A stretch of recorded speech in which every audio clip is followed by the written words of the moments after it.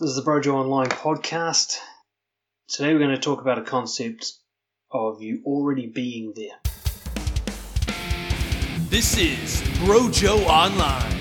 Masculinity, confidence, and integrity.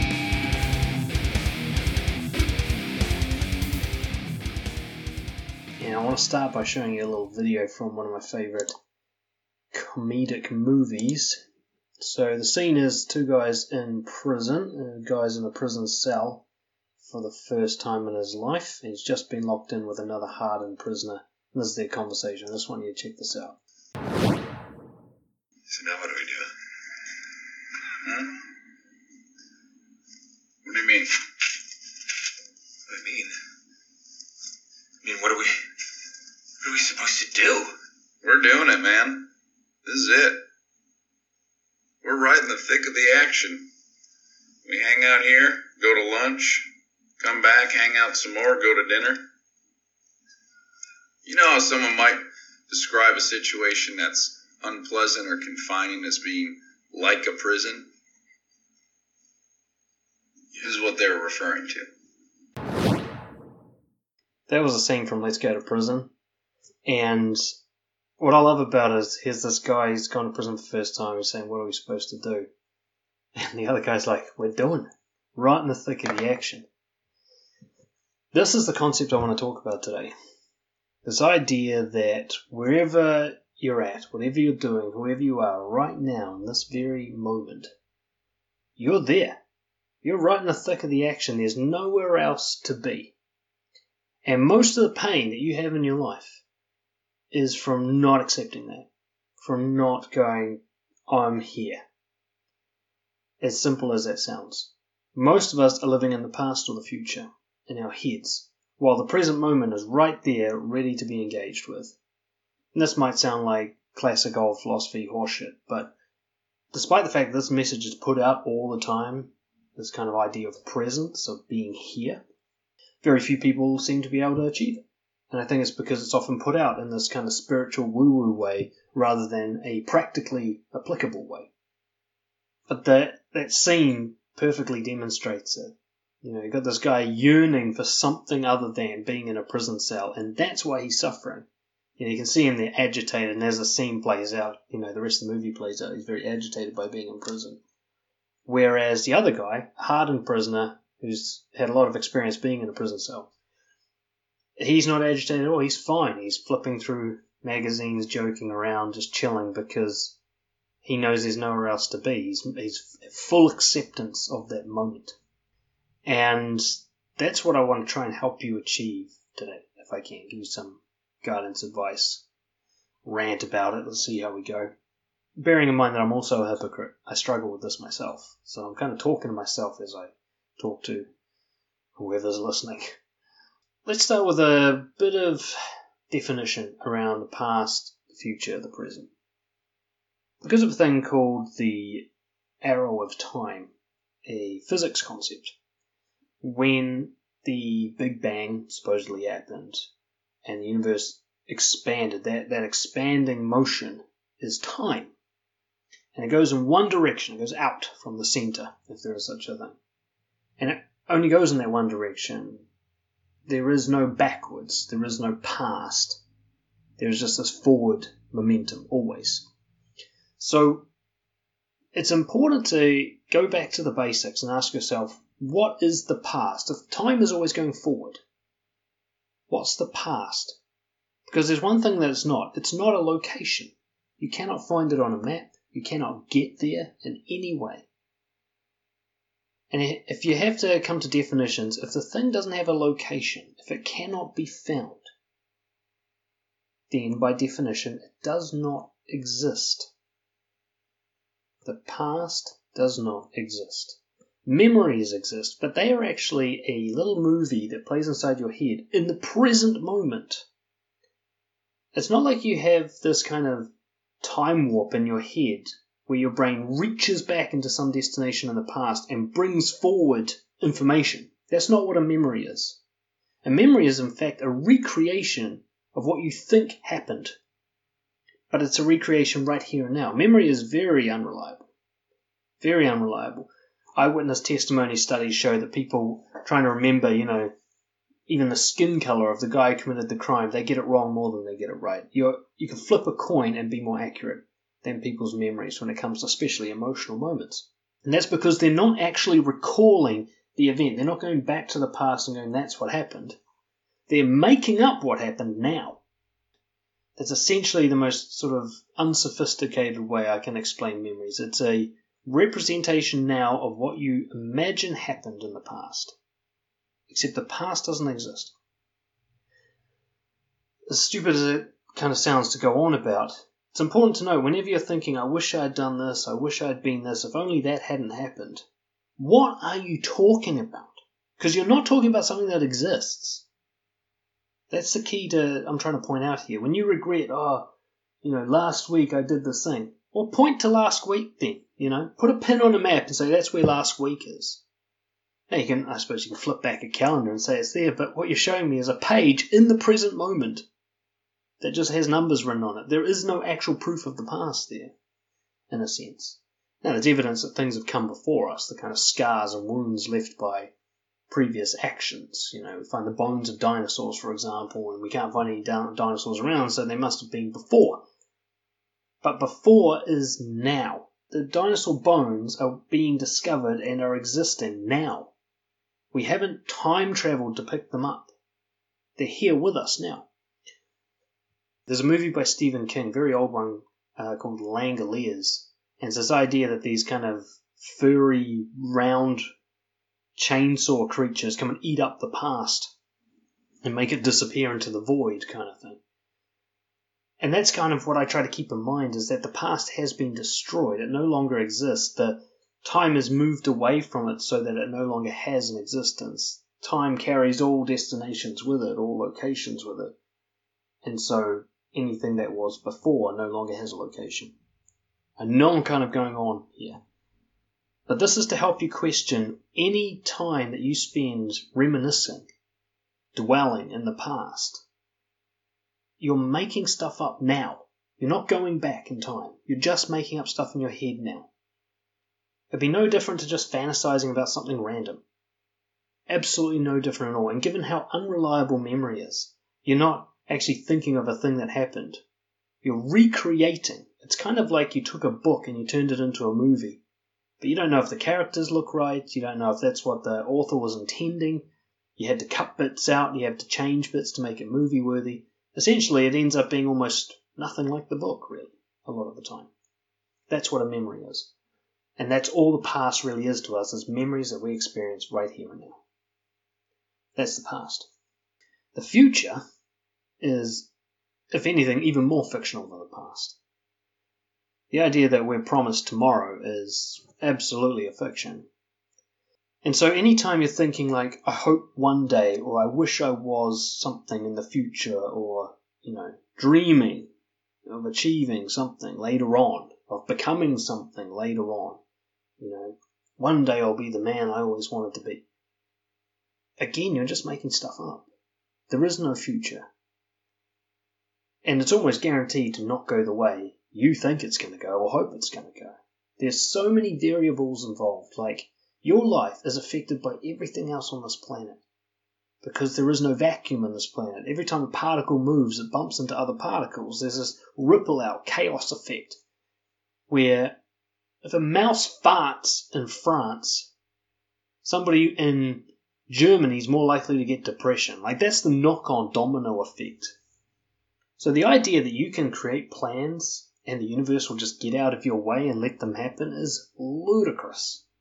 You're going to have literally trillions upon trillions of variables having an influence on those plans.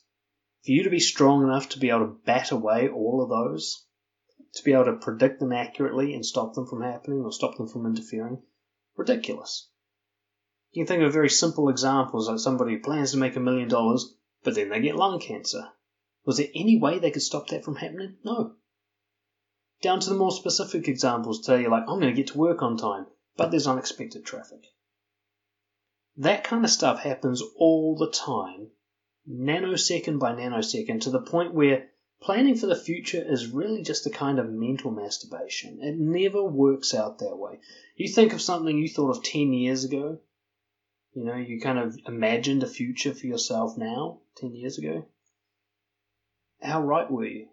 And I don't mean the big picture things like, oh yeah, I am married and got kids. But the details. Do you look exactly like you thought you would look? Do you live exactly where you thought you would live? Is your job exactly what you thought you would be doing? Is the person you married exactly the kind of partner you predicted? No, when you get down to details, you're actually dead wrong, like 99% wrong. You're lucky if you get even like the big ticket items correct. So the past is an illusion, a creation based on memories, but not actually based on the past. And the future is just an imaginary fantasy that we made up based on the idea that we have actually some sort of fucking control over the world, which we absolutely do not. The reason I spend way too much time talking about that is because most people miss out on life. They miss out on the actual experience of here and now, of being who they are here and now, and enjoying that, because they're looking back or they're looking forward at these fictions that don't exist. Think about something. I want you to think about the difference between wanting food and actually being hungry. Think about the difference. Now, as far as we know, on average, a human being who's in reasonable health can survive up to 3 weeks without any food at all. There's this kind of 3-3-3 thing. You can go, was it 3 days without water, I think 3 weeks without food, and 3 months without shelter, something like that. Anyway, 3 weeks without food. We'll say 2 weeks if you want to be conservative. Yet how many times per day do you say to yourself in some way, I'm hungry? That's not actually true. Most people actually graze like herd animals all day long. They're constantly shoveling food into their mouth. Guilty, right? And I constantly think of myself as being hungry, but actually, I've tried this before. It takes a few days for me to genuinely have hunger sensations, a few days without food. To actually be like, this hurts in my stomach. My body requires nutrition. The reason I bring that up, the idea that you aren't what you want to be, that you're not where you should be, is the equivalent to like wanting food. It's what looks like a need that should be fulfilled, but actually isn't. I hope that makes sense. It's a weird analogy I'm using, I know, but that idea of wanting food doesn't mean you actually need food, so you don't need to eat. Well, wanting to be someone different doesn't actually mean you need to be someone different, so you don't actually need to do anything about it. Give you an example, I might look in the mirror and I don't like my hairstyle. I'm using a very superficial example just to kind of rein this in. I think, God, I really need to cut my hair. That's not true. I don't. If I don't cut my hair, you know what happens? Nothing at all. Beyond my own internal suffering because of the story I tell myself about my hair. It would be a very rare circumstance in my life where the length of my hair had a significant impact on my day in some sort of objective way, where even if I felt good, it ruined my day. That maybe if I got caught in some farm machinery because it was too long, maybe something like that would be required for long hair to actually be a relevant factor in my life to be worth considering. And yet, how many people worry about their hair every single morning, every single day, all throughout the day? How many bald guys go, oh fuck, I wish I could grow my hair, without realizing you don't need hair to have a good life. Plenty of bald guys out there living just fine. Hair is not statistically significant in any way. And as we'll talk about later, in terms of you living with integrity and being a confident person, hair matters not at all. But you get a hunger, don't you? Like, I've got to get my hair sorted out, or whatever else it is. I've got to pay my bills on time, or I've got to make people like me. There's all these things, these hungers you have, and yet you're not actually starving. Your body doesn't need what you think you want. Just like when you feel hungry during the day, you're not actually requiring food. It's just a kind of lie that your brain is telling you based on probably boredom, sadness, some other emotion that you don't want to deal with. It's emotional eating that you're doing. It's not actually nutrition for your body. The top general managing the United States Army in, I think, Afghanistan, though this might be out-of-date information. He has one meal a day, and he runs like 10 kilometers a day. plus all the other shit he does. Probably works fucking 23 hours a day or something. 1 meal a day. If he can go on 1 meal a day, a fully trained athlete, fucking old dude too, how much food do you really need? Well, if a bald guy can go and live a great life, how much hair do you really need? And so on. This is the kind of idea I want to put in your head. A lot of the things that you tell yourself, I'm incomplete, I'm not there yet, I've got stuff that needs to be done before I can be happy with myself. You're telling yourself you're hungry when you don't even need food. That's what I'm trying to get across here. There's very few things you actually need to do to have a good life. But you're telling yourself there's this massive fucking list. If the list is incomplete, then where you currently are, isn't good enough yet. And that's what I'm talking about here. When you think of yourself as I'm not good enough yet, I'm incomplete, something that's kind of like I'm not there where I'm supposed to be yet.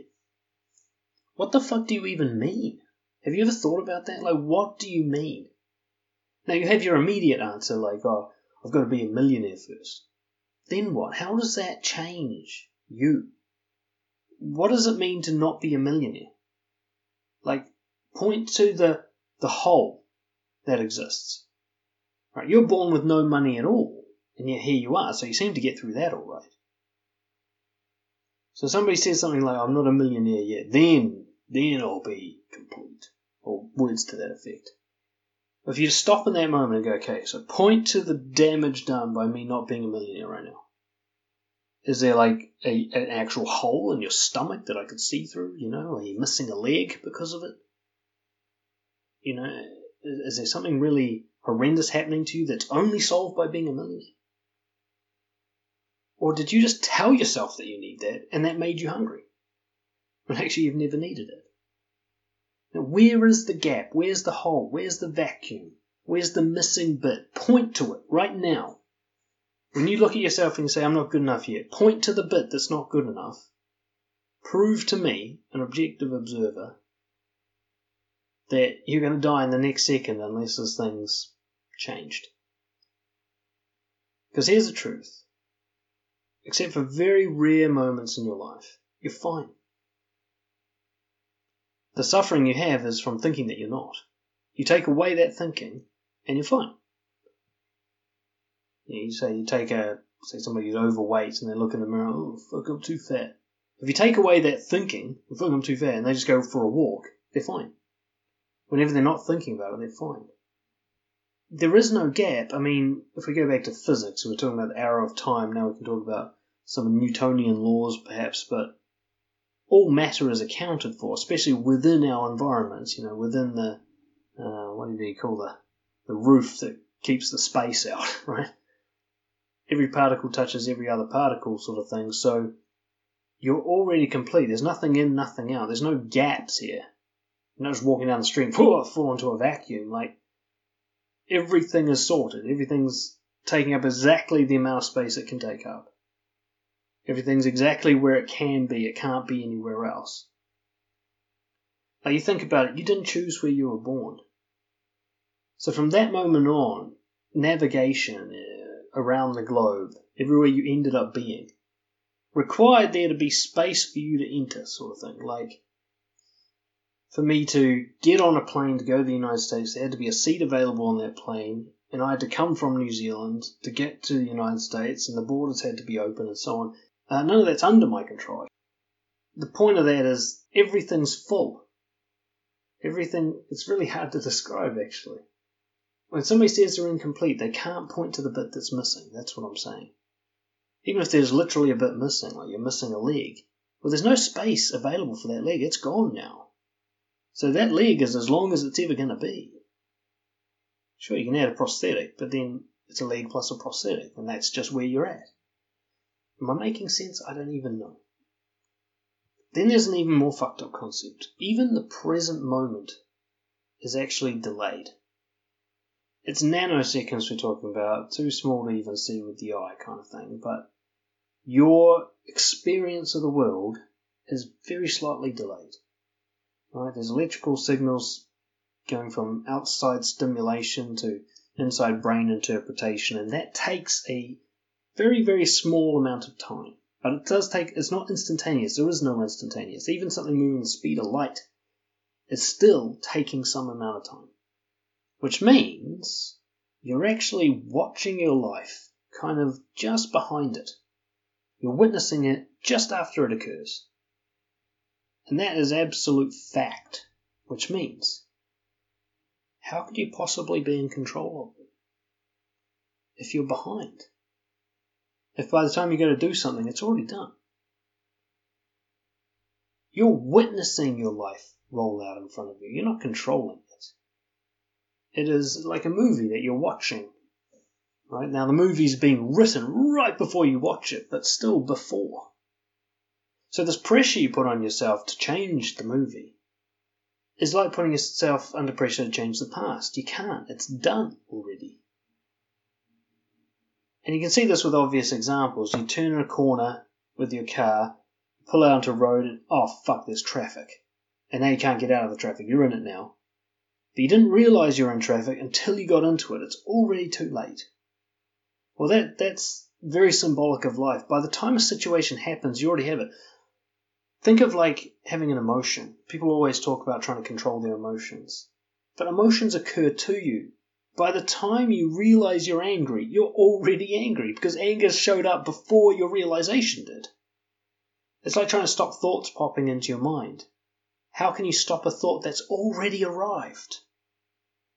Right?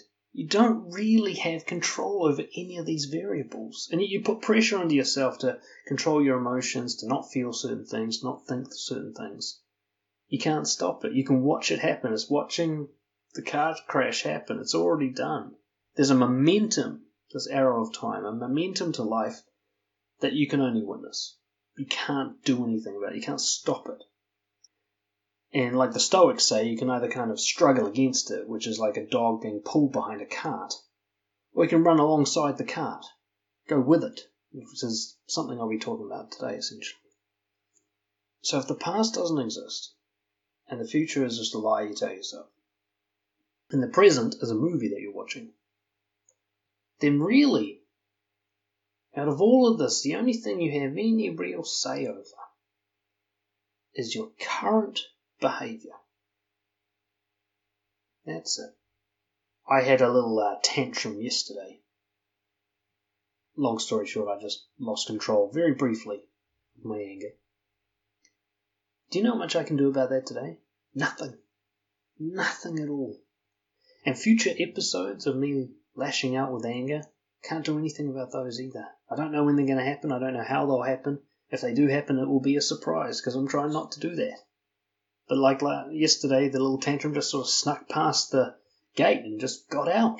I just said something. I'm like, oh fuck, wish I hadn't said that. It just slipped out.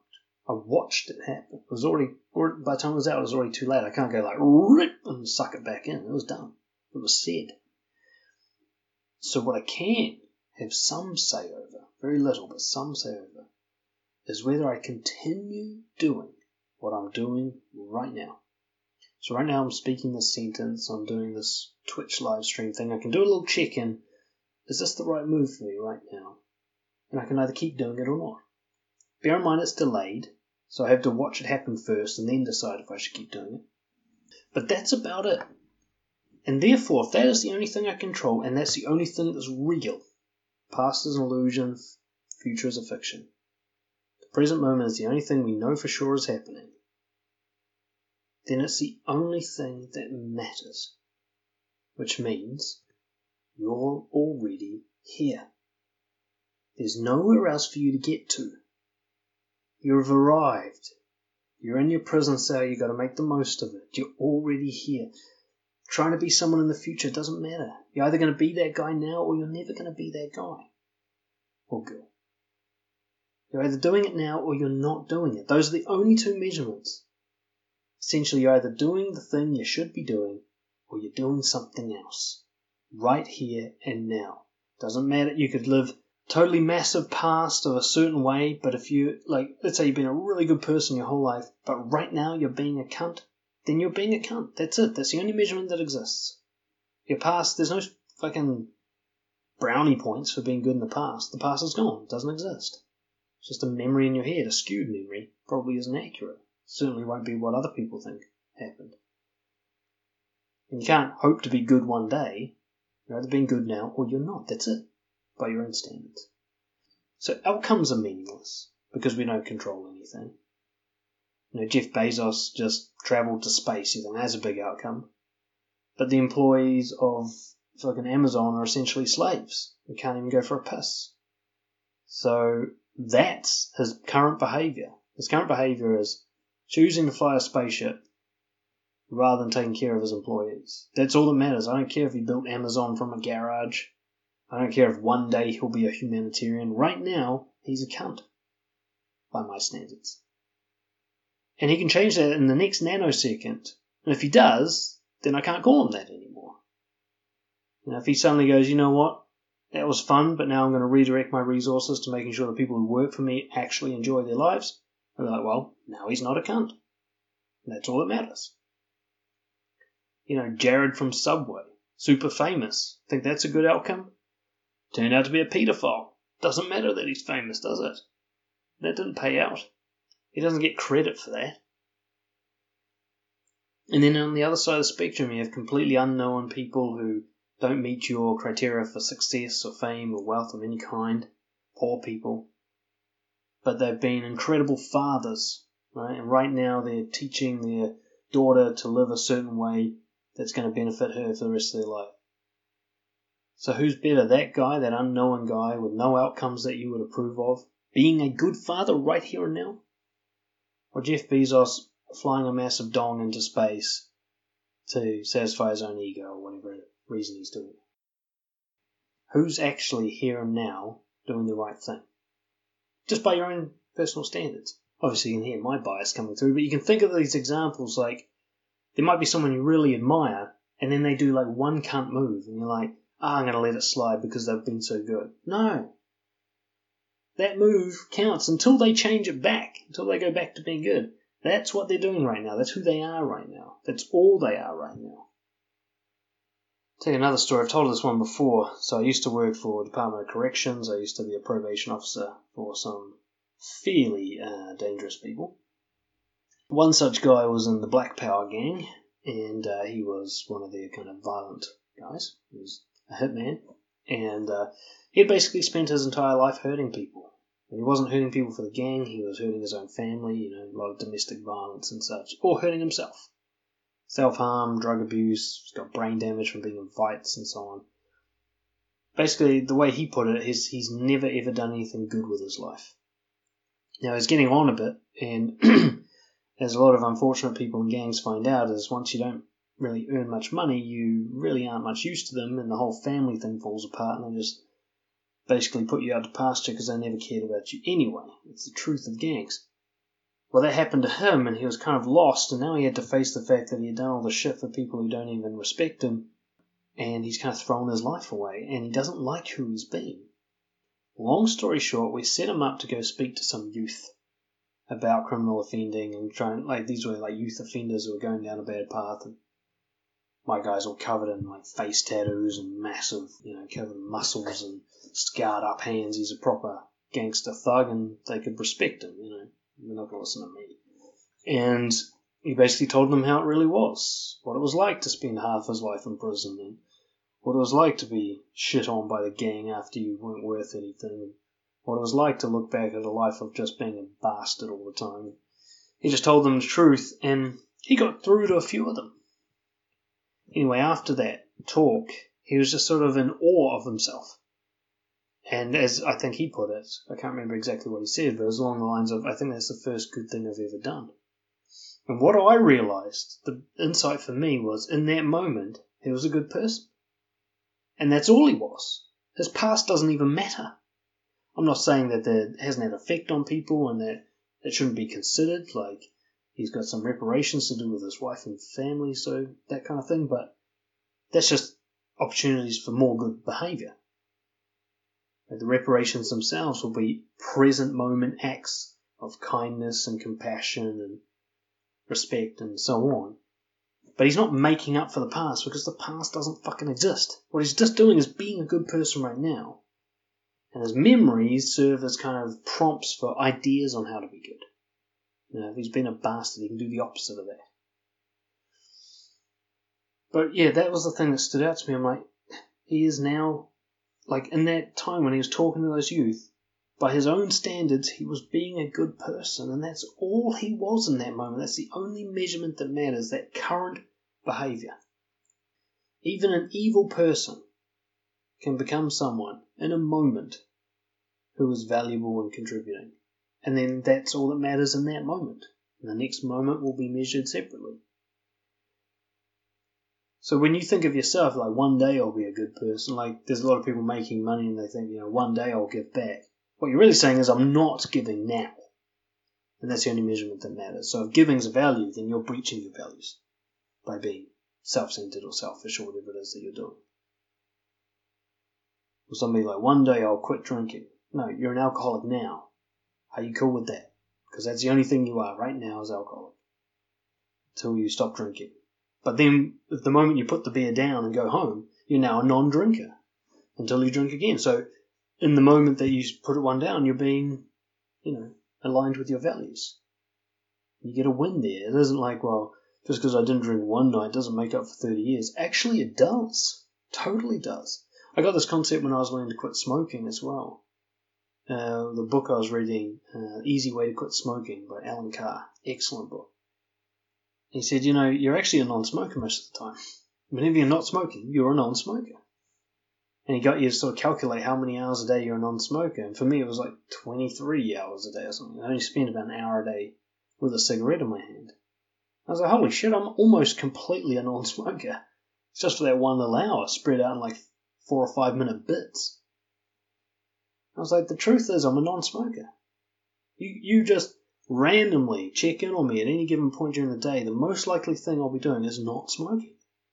Even though I called myself a smoker because those other, that other hour of the day I was smoking. So, if every now and then you drop the ball and you do something that breaches your values, well, then just make up for it in the next moment and you're back on track. There's no scoreboard. And that's kind of what I'm getting to here.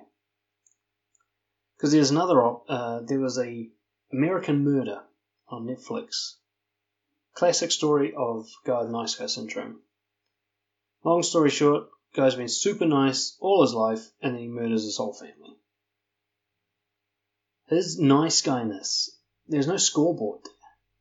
It's not like, okay, you strangled your wife and buried your children alive, but for 10 years you were pretty decent, so we'll call it even? No, that's not how it works. You're now a murdering psycho. And until you're not that anymore, that's what you're going to be. There's no scoreboard. You're not building up points, either positive or negative. You might look down on yourself for lots of failures and so on and so forth, but they're not being stored anywhere. There's not like a vault full of your failure. If you're just sitting there right here and now listening to me talk, then you're on track. You're doing all right. That's all that matters. It doesn't matter what you've been doing before now. It really doesn't. The only thing that has any value is that you use the memories to prompt you to think of what your values are and choose good behavior. So say yesterday you skipped the gym and you feel guilty about that, then you get this idea, well, maybe going to the gym is a good behavior for me. So if you're looking for your next idea of what to do, go to the gym. That's about all the past is useful for. But there isn't, you're not going to get to the gym and they'll be like, look, so the last 300 days you've only been here for 40. So you're running at, about 5%. I mean, maybe there is some terrible gym that does that, but the universe isn't doing that. Nobody's tracking this. It doesn't matter. You could fail all your life and then succeed, and success is all that happened. Because those failures aren't kept anywhere, right, other than in your head. And even there, they're not kept accurately. Right? It's amazing how many people say I'm not good enough, or they talk about themselves as being like a loser. And yet again, if you just randomly check on them at any time of the day, they're probably doing whatever they're supposed to be doing relatively well. Eating their breakfast, driving a car, doing their job, talking to a friend. They're not particularly failing at that by any measure. But they discard all of those memories because, of course, we don't remember things properly. And they just cherry pick the few times they did something that didn't meet their standards of which of those moments, most of the time, still nothing bad was happening. I got rejected by a girl. So? How's that a measure of anything? Maybe she's a lesbian. It doesn't count. If you're like, I stabbed a guy, okay, that one counts, right? That one you breached your values. But you didn't get an outcome you wanted, that's not a breach of your values, that's just bad luck. Right? You can't say bad luck is something you did wrong. Nearly everything of what happens to you is luck-based. Because there's you, one variable, and then there's the whole rest of the world, trillions of variables, and all of them are having an impact on you. There's a lake sitting still in the middle of Canada somewhere that somehow has an effect on you, even if you're nowhere near it. So how could you even claim credit for a failure? It was you trying to do something against the whole universe. Yeah, you're not going to win that if the universe doesn't want you to, so to speak. Like if the universe variables are wired in such a way that the girl you're about to ask out will say no, there's nothing you can do about that. You understand? All you can do is find out. So how can you call that a failure? It was pre-written, predestined. Gambler's fallacy. There's a reason casinos stay in business, and it's because they encourage you to keep playing until you lose, and the games are basically stacked against you. And there's one particular game that really highlights this more than any other, and it's the craps table. So that's the one where they got the spinny wheel thing, fancy looking, they drop the ball in it and it lands on a number, and you bet on either numbers or the colours black and red.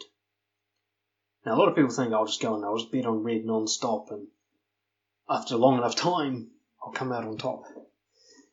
Except, and this is symbolic of casinos, there's the double zeros. The one little stripe, which means it slightly favours the house. So you play long enough, you're actually going to lose, statistically. Now that's not the point. The point is that they usually, in most casinos, they have a little LED display above the craps table that shows like the last sort of 15 to 20 numbers that have come up. And it usually puts them in columns like black and red. So when you look at it visually, it might look like there's a lot of red or a lot of black, or it looks like it's bouncing back and forth. And because our brains do pattern recognition, you'll see that and think that you can use that to guess the next number. What casinos are counting on is you not realizing that the craps table doesn't give a shit about that LED display. The previous rolls have no effect on what's going to be rolled next, because it always is a reset to zero. Technically, it could roll red 1,000 times in a row. That is one of the possibilities. But the craps table doesn't know what came last. It doesn't go like, I've been a bit heavy on red, I'm going to switch it up to black to, balance things out. The table doesn't think at all. It spins, the ball goes on, and it randomly lands. But people lose their money because they look at their board and they go, fuck, there's going to be some black coming up.